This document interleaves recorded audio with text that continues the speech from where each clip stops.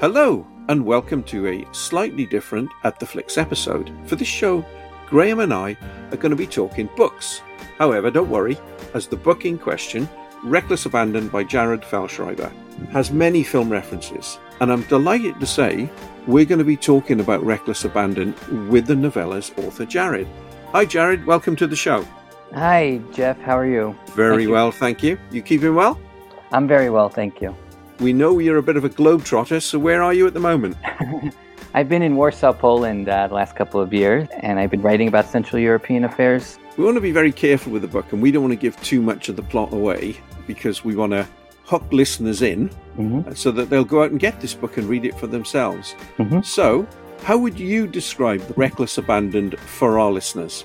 Well, thank you very much for having me, and it's a real wonderful opportunity to speak about it. The book essentially is about a young, up-and-coming playwright learning the toils of assembling a dream project involving Bob Dylan, Woody Allen, and Dustin Hoffman. Basically, he has to navigate the business world to see his art dreams fulfilled. There are a lot of cultural historiographic references, be it in film or theater or literature, and I was very self-aware of all of these motifs. Okay. I love the novella. I thought it was really, it intrigued me coming across these people at that time. Now, for me, I saw it as something of a maturity tale. Now, whether you can see that as an intellectual maturity, that the lead character, John, grows throughout the book, or literal growth, now that's open to debate. How would you interpret that statement, Jared? I would agree to an extent. I certainly wouldn't call it a coming-of-age story. It's really essentially one of understanding the genesis of creativity. In no way was it autobiographical, I would say, but there's something very telling about Woody Allen, Dustin Hoffman, and Bob Dylan in terms of where they were at in the summer of 1984. At the time, Dylan was somewhere in Europe during his European tour, whether it was in Belgium or Italy. I kind of keep that a little bit mysterious just because it kind of fits the man himself, at least as an artist.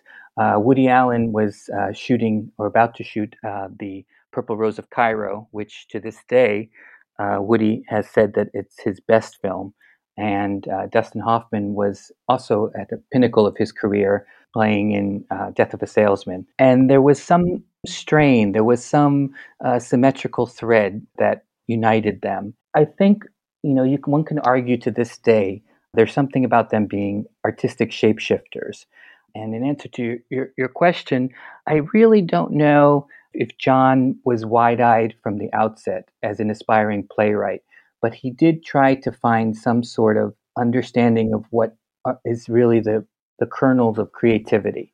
And as the book and the novella kind of proceeds, one realizes that the book isn't essentially about John Duggan, a 29-year-old aspiring playwright who makes his living as a theater critic, trying to find some artistic understanding. But it's essentially about the genesis of creativity. And it's really meant for my readers to have a kind of understanding of what creativity could be about. And he learns that even business people, for example, like you said, I don't want to give too much away, but even titans, moguls at the time and before then, whether it be the head of Madison Square Garden or whether it be great master builders such as Robert Moses, there was something very powerful and poignant about the idea of what it means to create something of importance. One adage that I purposely think summarizes much of my story is when my protagonist sees a quote on the side of a park where he used to play basketball all the time. It was a Robert Moses quote and said, "Parks are the outward visible symbol of democracy." There's something to be said for coming to terms with who you are, because you can have all the inspirations, but if you don't find your inner voice, you don't find your inner motivation of what makes you a human being, let alone an artist or an architect or a scientist, something of merit, you really don't know who you are. And what's interesting, as you said, you got these titans in the book. You've got Dustin Hoffman, you've got Woody Allen, and you've got Bob Dylan. But for me, the moment in that book where I suddenly sat up, bolt upright, and there was a revelation on something that was said, and I'm not going to tell you, listeners, what was said. You have to read the book for that. But it was an encounter he had with Beth Henley, the playwright who wrote the wonderful Crimes of the Heart. And that moment, it just blew me away. I've written that down separately to remember it. What was actually said in the course of that conversation. Well, yeah, I appreciate that you picked up on that. And I think it kind of speaks to the idea of self-actualization, this kind of theme of that I was going for a long time. And like I said, I, as the author, have been so inspired by those who are the best of the best, whether it be Norman Mailer, whether it be David Mamet, whether it be John Dos Passos, whether it be Hart Crane, whether it be those who are mentioned in the book. And, Henley's adage there, which I also will keep mysterious. There was some moment of self-actualization for John Duggan, and I think I didn't want to be pedantic or didactic in any way, but I wanted to get these quotes or get these encounters, like you said, revelatory. There are a lot of things that I withheld, but that was something I couldn't keep out. Yeah, no, it's stunning. I got to ask, I mean, are John's heroes your heroes? And I ask that knowing that two of those people are referenced in the credits of your short film Crossroads as well. Well, that was back in 2004, so I appreciate that.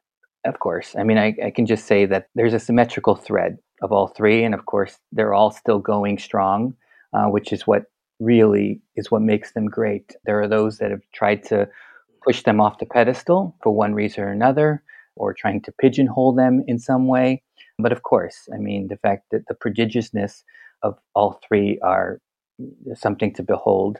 A lot of people who have come up to me and after they've read it and they said, why was Dustin part of the three? Because Dylan and Woody are creators, whether it's in song, whether it's in painting. Bob Dylan is a brilliant painter, a sculptor, you name it. Woody Allen is not just a filmmaker, but he plays clarinet every week at the Carlisle in New York and in some fancy hall in Europe. Hoffman is basically an interpreter, an actor, you can say.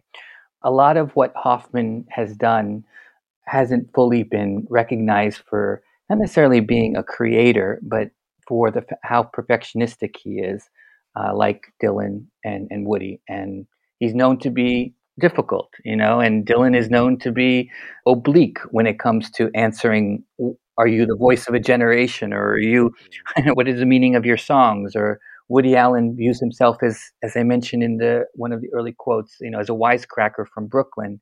A lot of their prodigiousness are belied by the fact that they're everymen in a lot of ways. I mean, if you listen to Dustin's interviews, he always talks about the idea of failure, and that failure is so close to success when it comes to seeking art and seeking something truthful. I will only say that Hoffman, I don't think, has gotten the recognition enough. I remember when he received the AFI award, I think Lifetime Achievement in the late 90s. He was in a hotel room and he was watching a great artist accept his own award. And he said something along the lines of, we're all trying to seek this note. We go, it's like, he keeps hitting the different keys on the piano and says, have we hit that note yet? Have we hit that note? Have we hit that note?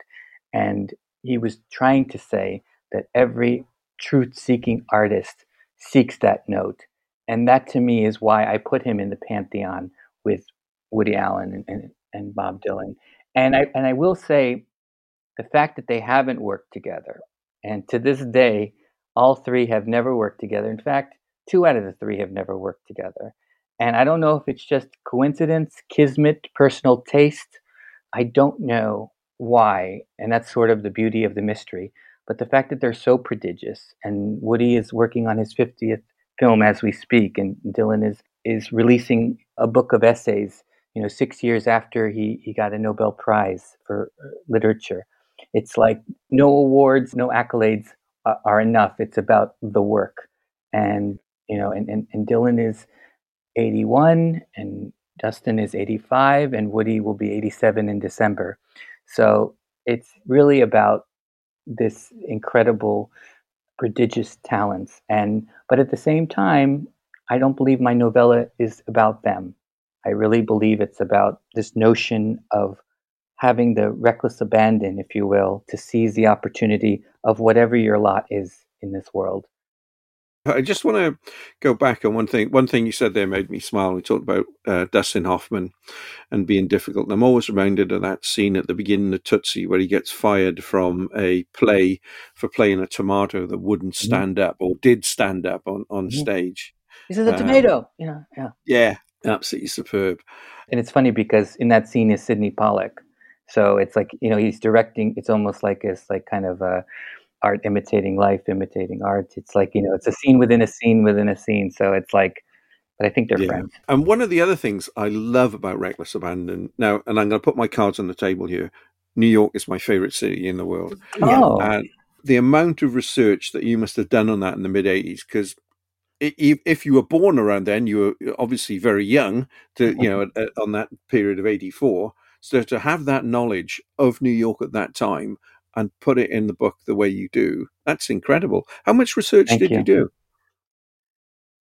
Well, I do appreciate what you're saying, and whenever someone says it, it's very evocative and it conjures up a kind of the milieu and surroundings very well. I'm very touched.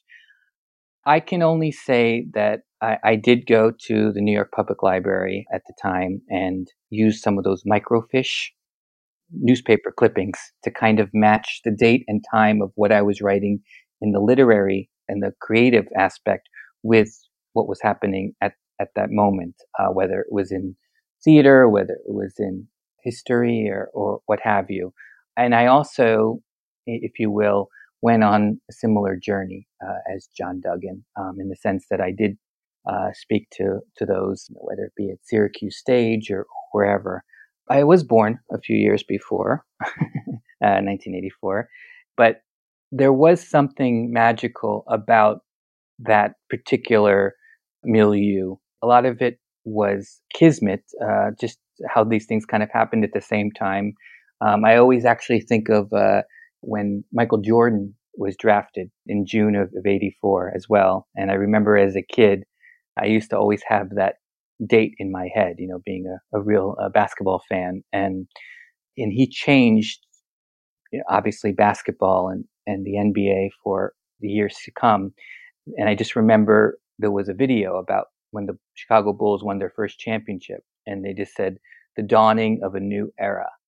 And I just had summer of 84 in my head, for months and years. And there was something magical about it. I did a lot of, it wasn't necessarily research. I mean, obviously, I did a lot of research, but I just wanted to be as truthful to kind of match the milieu with the zeitgeist of the time, whether it be going to the Brooklyn Historical Society, whether it be the Museum of the City of New York, but also knowing that this is my city, knowing that something has been lost in New York. And I grew up 10 blocks from the World Trade Center, and it's a different conversation politically about it, but or even culturally. But the city has changed, whether it's become gentrified or whether it's become too woke or whether it's become too clean, if you will, or it's lost its sense of authenticity. And I think at that time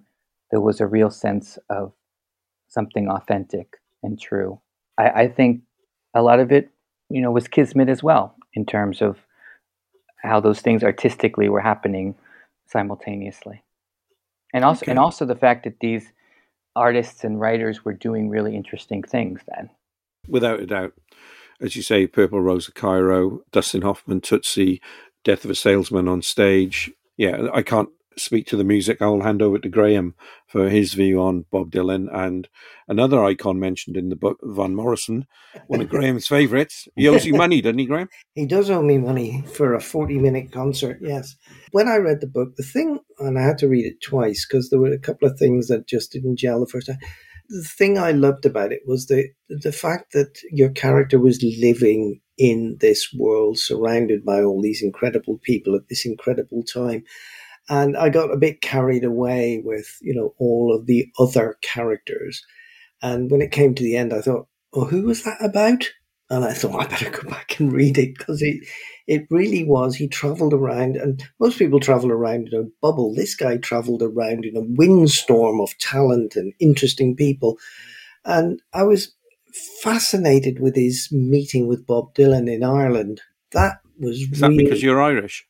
Probably, yes. Yeah, It right, was a bit okay. close to. Well, I'm a big Dylan fan, and it was also at Shane Castle and that sort of thing. And I love the fact that Dylan was watching a Harold Pinter play, because he likes to watch other artists at the peak of their at their artistic talent, and absorbs all this. And I thought that your central character, John Duggan, was going through this continuum of all these people, but he didn't seem to be absorbing much. Was that intentional, or was it just, that John wasn't absorbing? Yes, he wasn't.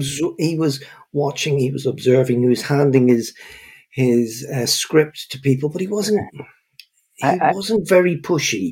He wasn't like trying to get in there, and he was absorbing all this stuff. I think the fact he never wanted to be sycophantic. He was both not sycophantic, but he realized that they're just as vulnerable as he is, and that's what he was marveling at. And he appreciated that sense of, to be the best, you have to work with the best, and you have to observe the best, and you have to have the gumption or the reckless abandon to just do it.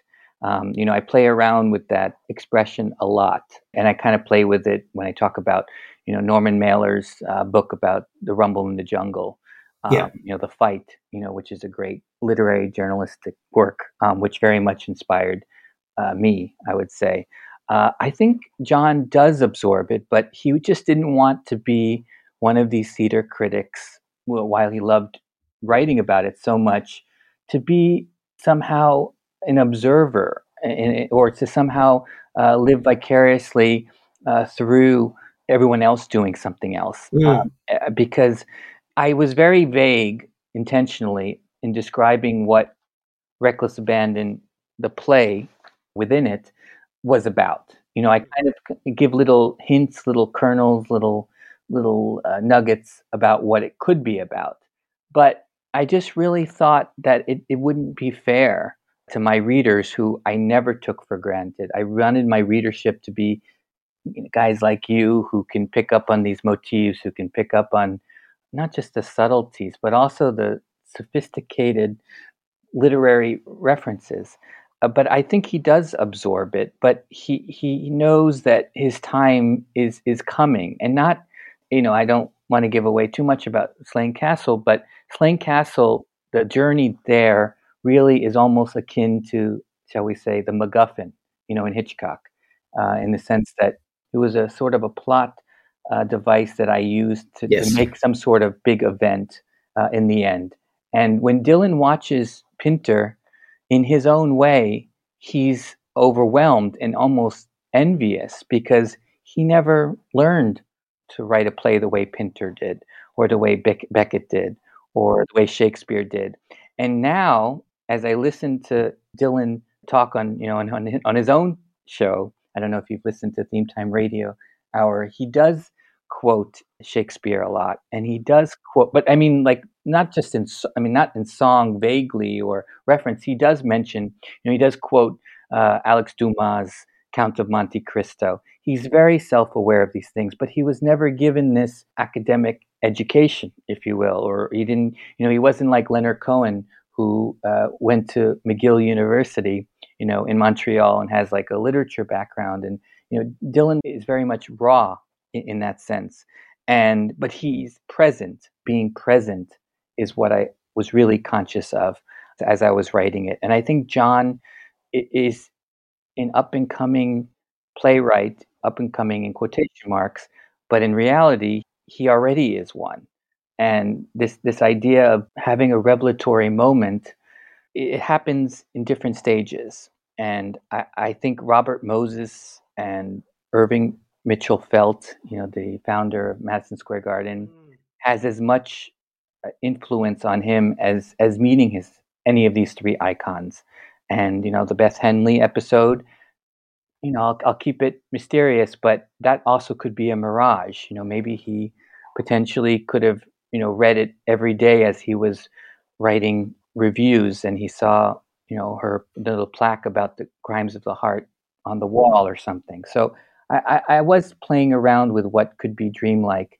And some people compare my book to Midnight in Paris. Some people compare it to Birdman, by Inarritu. But I really look at it more from Honoré de Balzac's Lost Illusions and a lot of these older literary motifs, or pieces of literature, I should say, which I think the more times you read it, the more you can pick up on it. Or the more breadcrumbs you find. Yes, yeah, that's hopefully. yes.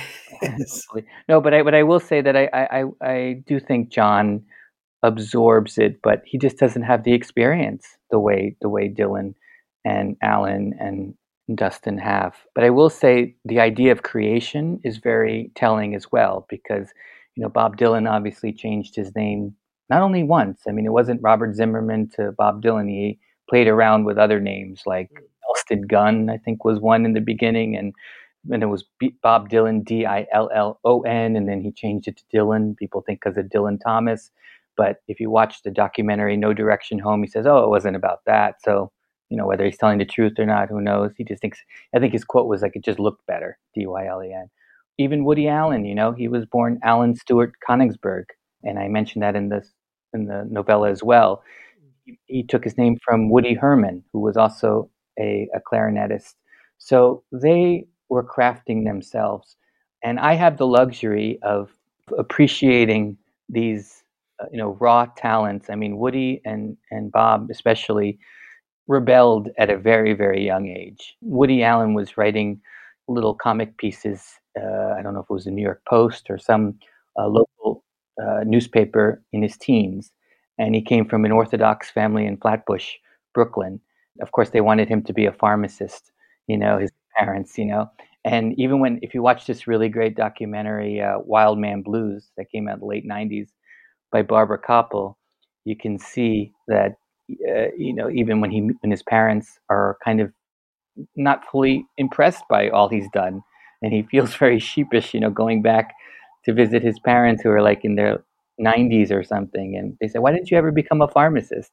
And this is after like Woody has this unbelievable career. So it's all astonishing what they continue to do, but I do believe John does absorb it. He just doesn't have the backbone, but he's not sycophantic. I think that's it was actually one snippet that I saw from a journalist I really respect who picked up on that. I just don't think he has he's making that transformation from theater critic to artist.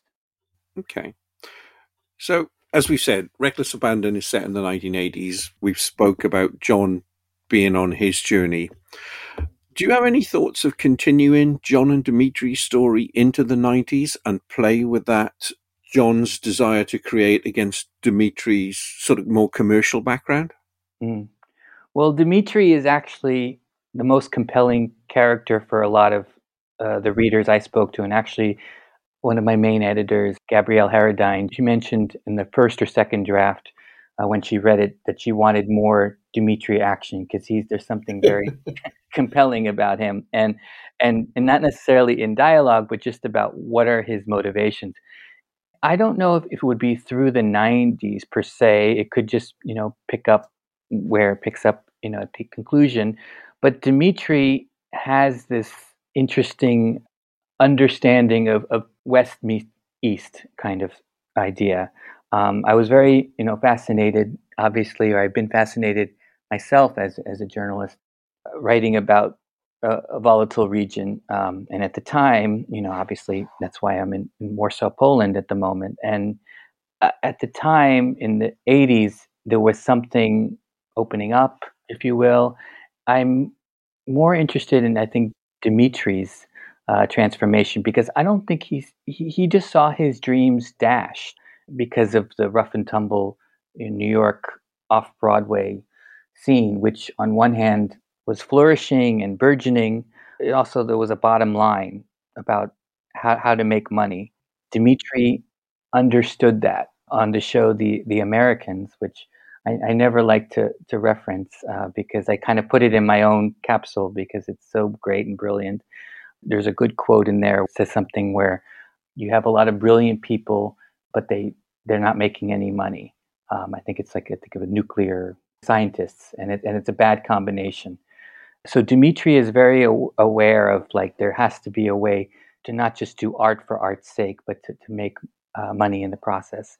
And obviously John is aware of that, but he's kind of comfortable because his family appreciates the arts and appreciates him fulfilling his dreams.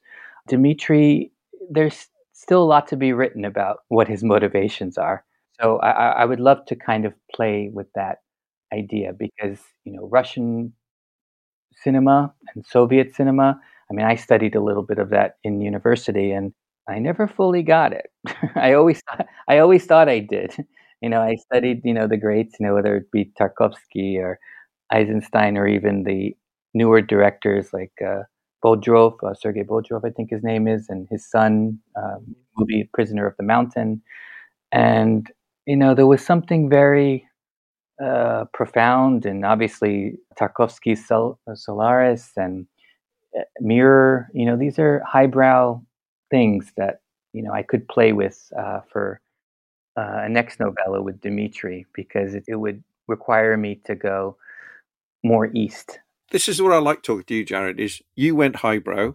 I went very lowbrow thinking of them in the 90s after I finished a book. I'm thinking about Dimitri, and I'm thinking one word: Miramax. Yes. Yeah, he's definitely in the indie scene. Yeah, I mean, if he gets picked up, yeah. Yeah, no, I mean, the whole thing Miramax, of how Miramax went, it set off with the best of intention, Mhm. but became corrupted quite quickly because of individuals at its core. Well, that wasn't really discovered until about 20 years after. I mean, it really was the seedbed for indie cinema. I mean, I think getting back to why I picked Summer of '84, you could say, is really interesting stuff was happening, and really interesting things that I personally found worthy to write about, created an ability to write something more interesting or more passion filled. The 90s cinema never really got to me. I mean, we can have a discussion about what Miramax became and imploded with all of that. But I don't look at Dimitri just looking for the bottom line. I think he just wanted to figure out how he can incorporate his profound understanding of theater and film and literature as a means to make money.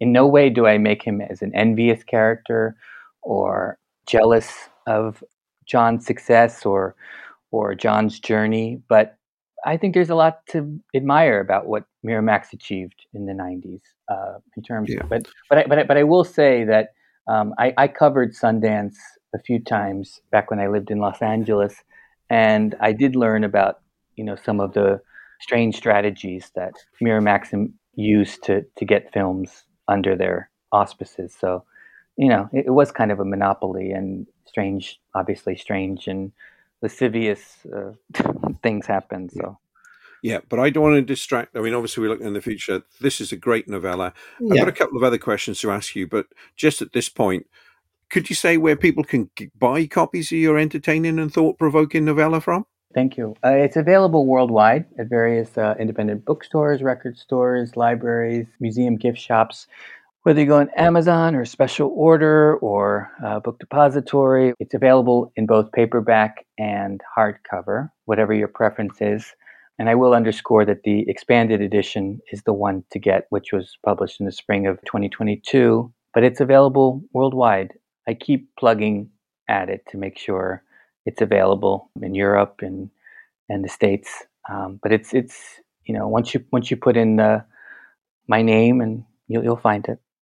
Excellent. So, obviously, you've had involvement in film as well throughout a lot of your career. Mm-hmm. What can you tell me about Tree of Film? Tree of Film was actually a brainchild that my colleague Philip Bruneau and I, who's a budding documentarian, who I had met back when I lived in Los Angeles around 2005, 2006, and we were friends for many years, and we kind of went our separate ways. I mean, I was working as a film journalist, and he made his documentaries in Africa, actually in Kenya and Tanzania, and also in Vietnam about the gemstone industry. And he's made really great films about that, and some features, some shorts.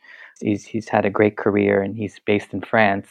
Around 2013, 14, or maybe, yeah, around then when I was in New York, and he was in Montreal at the time, we wanted to create a kind of zoetrope, if you will, kind of zoetrope or some kind of a literary cinematic projects, if you will.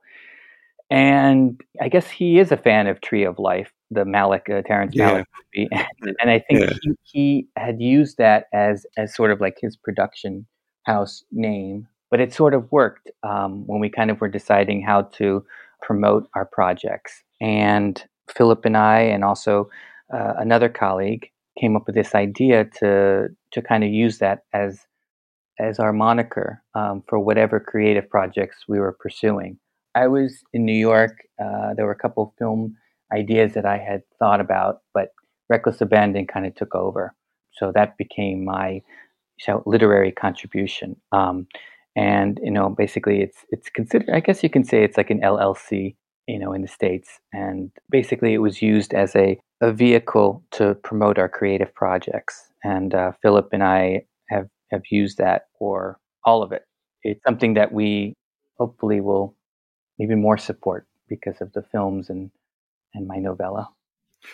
Are there any particular Tria film projects you would like to point listeners to try and seek out?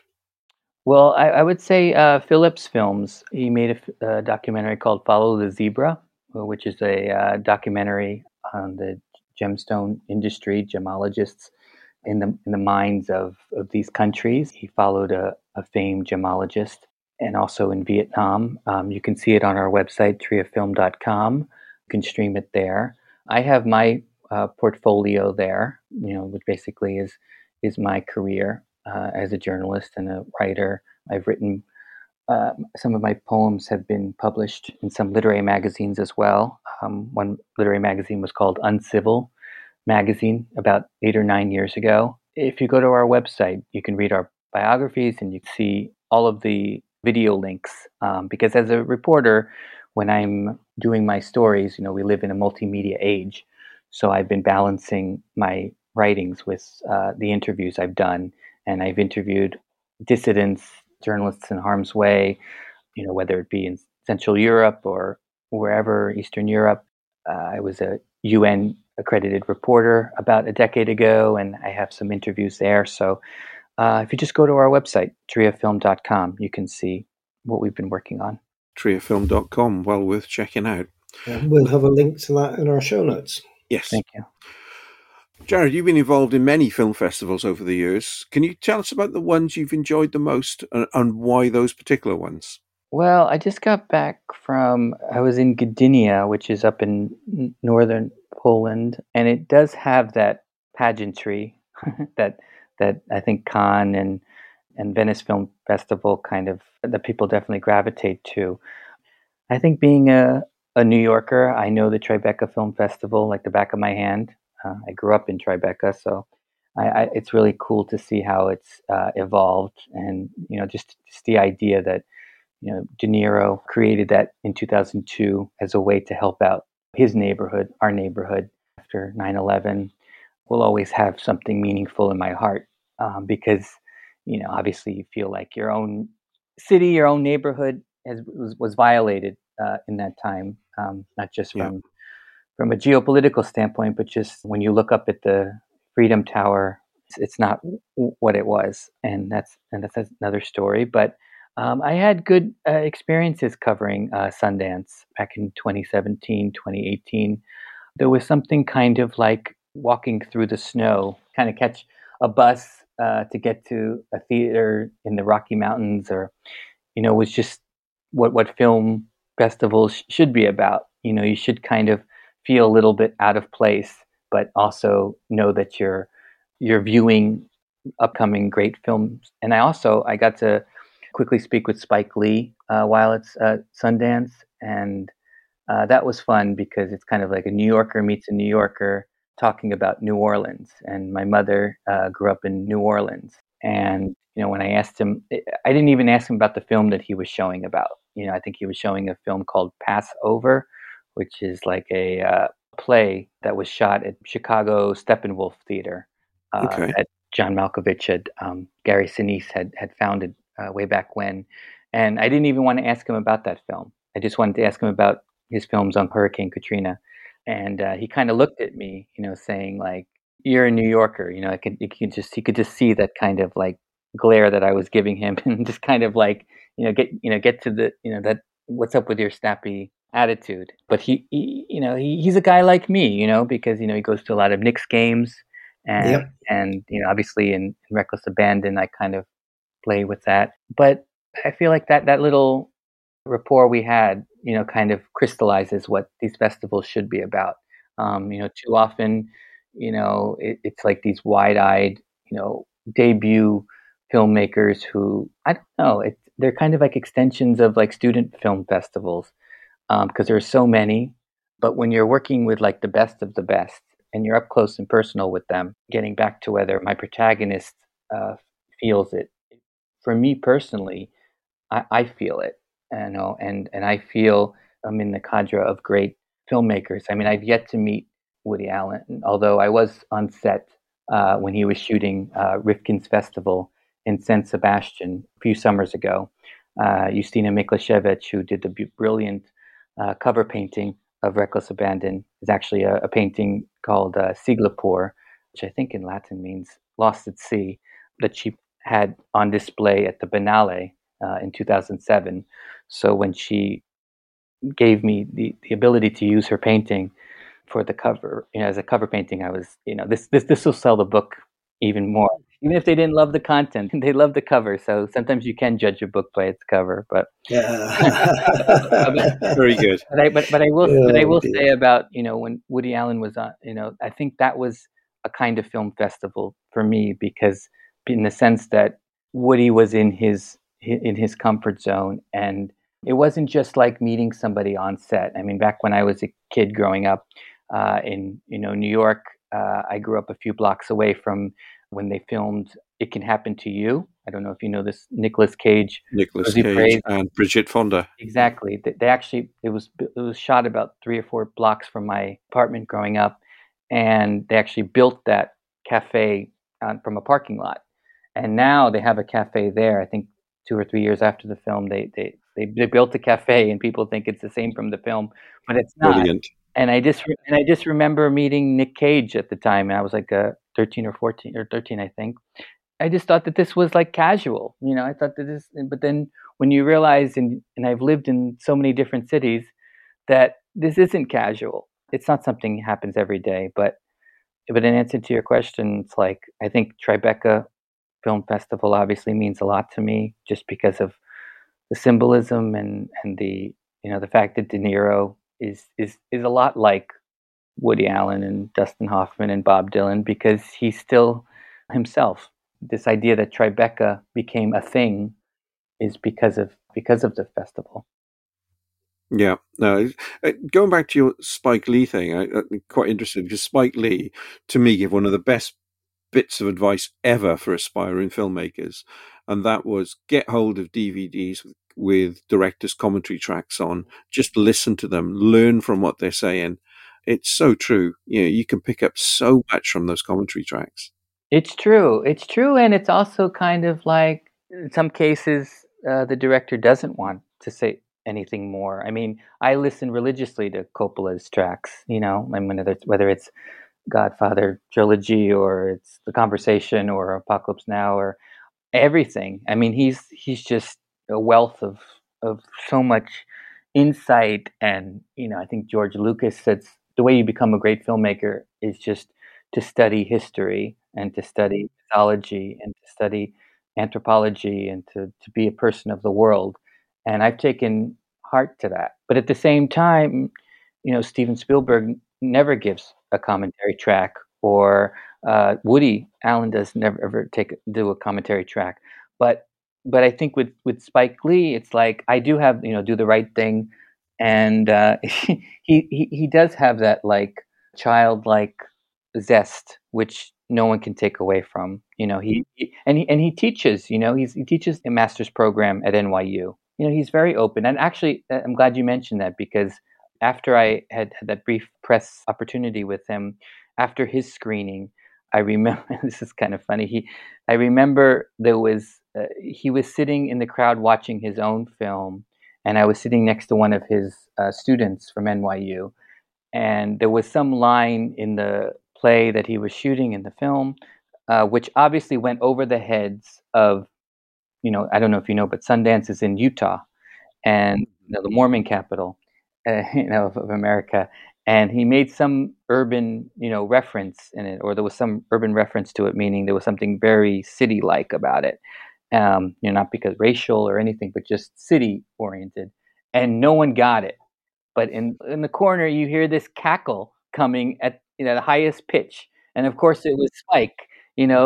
Spike Lee laughing and he was the only one who got it. And it's like, you can't take that zest away. And there are some qualms I have with Spike when it comes to some of his choices as a filmmaker, but when it comes to his zest, he's top of the line. Although I wish he didn't get the Oscar for Black Klansman. I think he's made much better films, before. Yeah, I like Black Klansman, but I think you're right. I mean, Do the Right Thing, I think is marvelous. But even his document, Four Little Girls, was really great. And I just, but Do the Right Thing, I think Kim Basinger said something that it was, or maybe she said about Malcolm X, she said it was like a prejudice thing that, it was happening in Hollywood at the time. And, I think he made some comment that there weren't any Black Soldiers and Flags of Our Fathers by Clint Eastwood, and they got into a little thing. And, but I'm on his side when he's,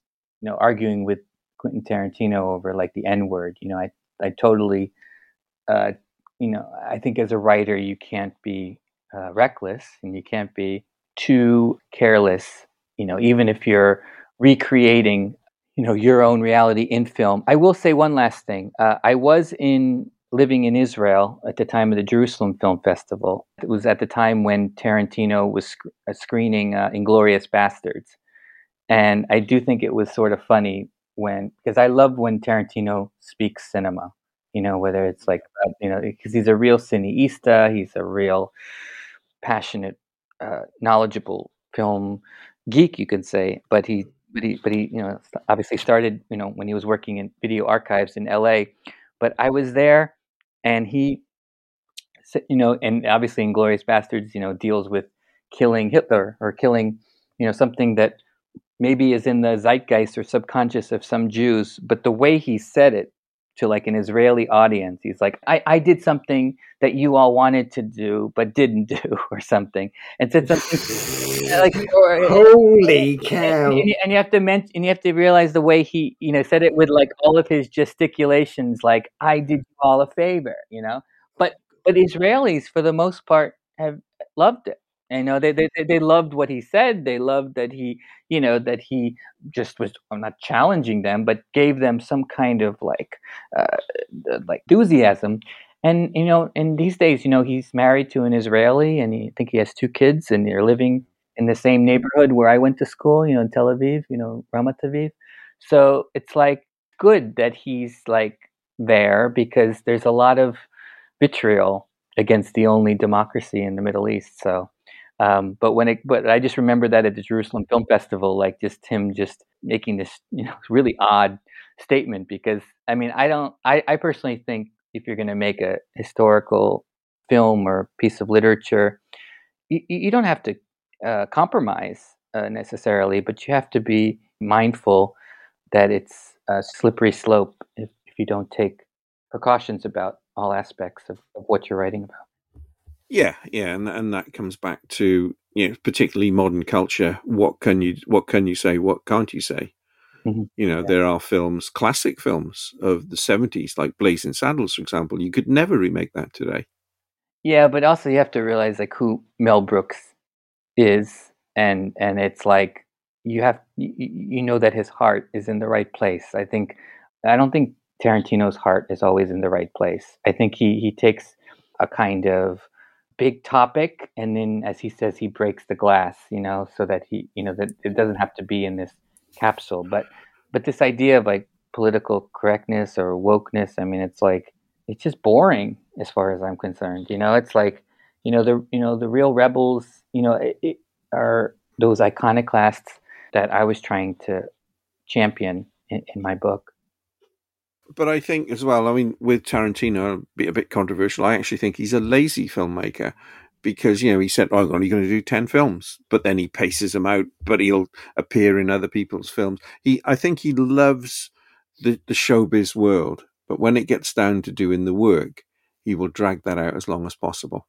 I don't know. Honestly, I think he's a creative writer at heart. I think he has a very arrogant view about auteurs, and I mean, I hate the fact that he kind of dismisses like the greats because he can, because as he would say, because it's really fun to, And I don't like that attitude. I mean, I think I heard him dismiss Truffaut, a few weeks ago. Jeez. Like he said that Truffaut didn't make great films at the end of his life. It's like outrageous, and not because you have to love all the greats. I mean, I don't love Godard's films, all of them, and I don't love all of Antonioni's films or something, but there's a kind of like revisionist film history world that he's in, and he thinks he's the end all be all. But he does have a podcast going now, by the way, which is nice to listen to, because he does have that cineasta sensibility, which is unparalleled. But getting back to like Woody Allen's, like every week he plays clarinet at the Cafe Carlyle. I mean, like nothing's going to stop him, and it's just like, people who go to see him at the Cafe Carlyle, it's like probably not jazz aficionados that are going to Blue Note or to Smalls or Village Vanguard or any of these other jazz clubs that he would happily play in. But Cafe Carlyle gives him that Monday night spot, and he's in. I mean, he historically didn't go to pick up his Oscar for Annie Hall because he was playing that night. So it's like awards, don't mean much, but they do, in the sense that it keeps him going and keeps him young. But then at the same time, Oliver Stone, who's like, I totally disagree with so many things. He's relentless as a filmmaker, and he has that reckless abandon that the greats do. And I think Scorsese taught him at NYU in the late Yeah. 60s, and I think his thesis film was like Apocalypse Now-ish, 10 years before. I think you can watch it on a DVD in the Oliver Stone set. And I think Scorsese described him as a very kind of shy and reserved, infantry guy, because he was in the infantry in Vietnam, and he had something to say. Tarantino, like, I don't think has as much to say. I think, he has these, people say, oh, well, at the end of Pulp Fiction, they have this revelation and, they come to terms. It's like, remember, he's the one who wrote Natural Born Killers initially. So, there's something a little screwy there. And I think obviously Oliver Stone directed it, and I think they had this whole lawsuit against each other or something. Do you know it nearly got banned in Britain?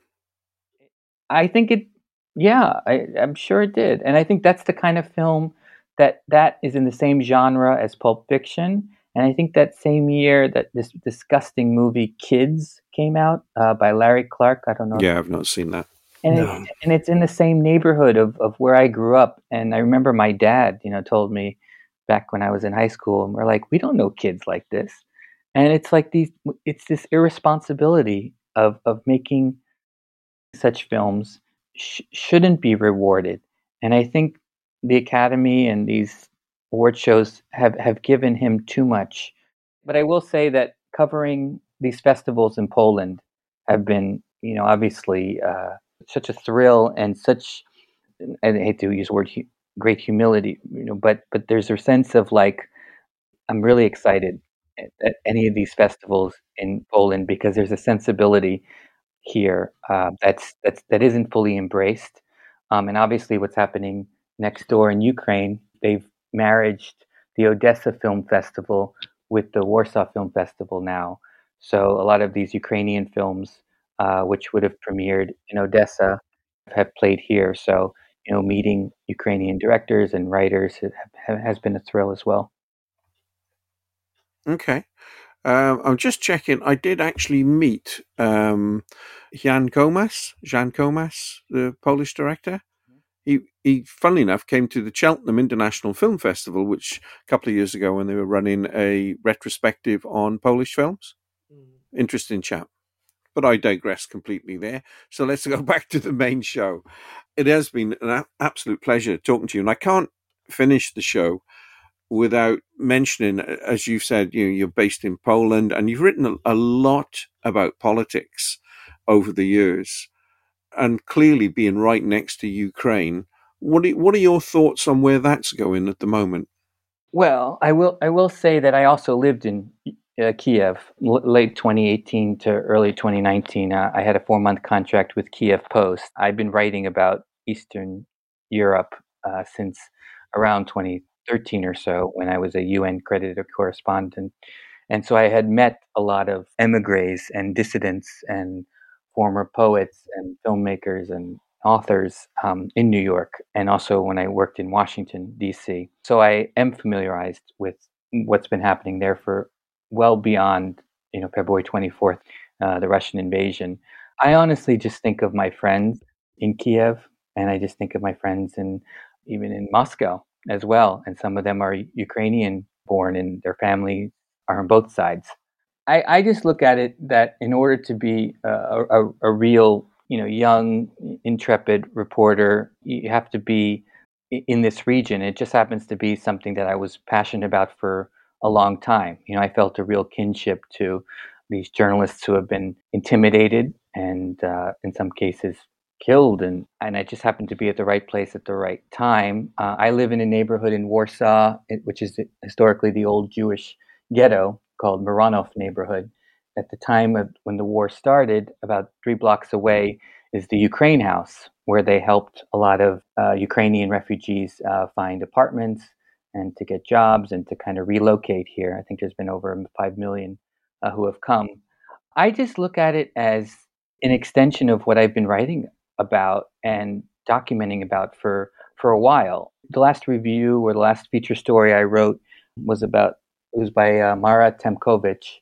It was called Live, and it's a short film, maybe about 18 minutes, and it's actually playing now at the Chicago International Film Festival. But I saw it up in Gdynia, and it was the best film I saw there. And it's about the 2 reporters who were arrested because they were covering a protest in Minsk, and it was based on all of the violence that the Berkat police or the Oman police did against protesters just trying to basically challenge a rigged election. Poland is kind of a strange place in the sense that it's like, it's obviously nestled in Central Europe. It has strange borders, dangerous borders. I've been writing about the migrant crisis that the Belarusian president Lukashenko, president in quotation marks, but the dictator, autocrat, he, was trying to foment a migrant crisis, and to kind of challenge, European sensibilities about what is really are you really going to take in these migrants? And it was like a cynical hybrid warfare that Russia and Belarus do really well. And it's a kind of sensibility, that you have to kind of get used to in this kind of climate. I feel empowered just because I am an American here. I don't feel threatened. There are so many more brave reporters. I worked with some in Israel who, cover Gaza and some things that I just wouldn't want to do every day. Talking to terrorists. I wouldn't want to do ever. No, no, but but in Israel, it's like safe, at the same time. It's like I just, all I can say is everything that I'm writing about, is about chronicling dissidents in nascent democracies, and that's what I'm really interested in, because it's like I like the fact that Poland is a little bit imperfect, that obviously, and that it's kind of like Czech Republic or the Visegrad countries, and I will say that I'm really grateful for where I write with Central European Affairs magazine, which is the flagship publication for Civitas Intezit, which is a think tank based in Budapest, and basically they enabled me to get accreditation with the foreign ministry here in Poland as their Warsaw correspondent. So I do have free reign to write about politics, to write about culture, to write about history. I've written a lot about Jewish history in some cities here. The idea that freedom of the press, what have you, is not to be taken for granted anywhere and everywhere. And a lot of these academics, who speak at the best universities, whether at Oxford or Cambridge or Columbia University or Harvard, it's like a lot of what they're saying, with all due respect, is a way to fit a kind of narrative in whatever minutia topic will be in their next book. And I've kind of told myself that I never want to be that kind of person. The reason why I wrote Reckless Abandon is, at its core, is that I'm that same irascible, good-natured New Yorker, as Woody would say, wisecracking New Yorker, but I never want to be told how to think or how to perceive the world without living it. I saw a really great quote somewhere where it said, "I'd rather see something once than hear about it 100 times." I have this kind of mantra in my head, not because I look at myself as this renegade reporter, but I have this ability to give these renegade people a voice. And I look at Coppola, I look at Polanski, I look at Dylan, I look at Woody, I look at Hoffman, I look at all of these real shapeshifters as an extension of what our purpose, or man's purpose, really is. I covered an OSCE conference in Warsaw. I wound up speaking with Alexandra Medvedchuk, and she and her organization just won the Nobel Peace Prize. She's a civil society leader, and I hope you read the interview I did with her, because it was just kind of done on the sidelines, because I had to cover this event and about what's happening. Central Europe is helping facilitate cooperation in Eastern Europe, etc. But there were a lot of pedantic speakers. But the one that wasn't pedantic was Alexandra, and I'm sure she can't be older, mid-30s. And there she was. I just never wanted to be told, and I wanted to really live it, for whatever that's worth. What's interesting is you've given us a really good grounding on who you are and how that feeds into the novel. And I do appreciate that we've taken up quite a lot of your time. So where we started is with Reckless Abandon, the novella by Jared Fellschreiber, which is really, really good. I urge you to seek it out. We'll put some links onto the show notes for this. But also check out the Tria Film website. And, well, it has been both an education and a pleasure. Thank you so much. And I will say that you mentioned Cheltenham earlier. It is selling at the Badlands record store there. So a shout out. We know Badlands. Yes. We know Badlands. Yes. We know those guys. So if you want a really good independent record store, that's Badlands. And while in there, pick up a copy of Reckless Abandon. Jared, thank you very much indeed for your time. Thank you. Thank you, Jeff. Thank you very much.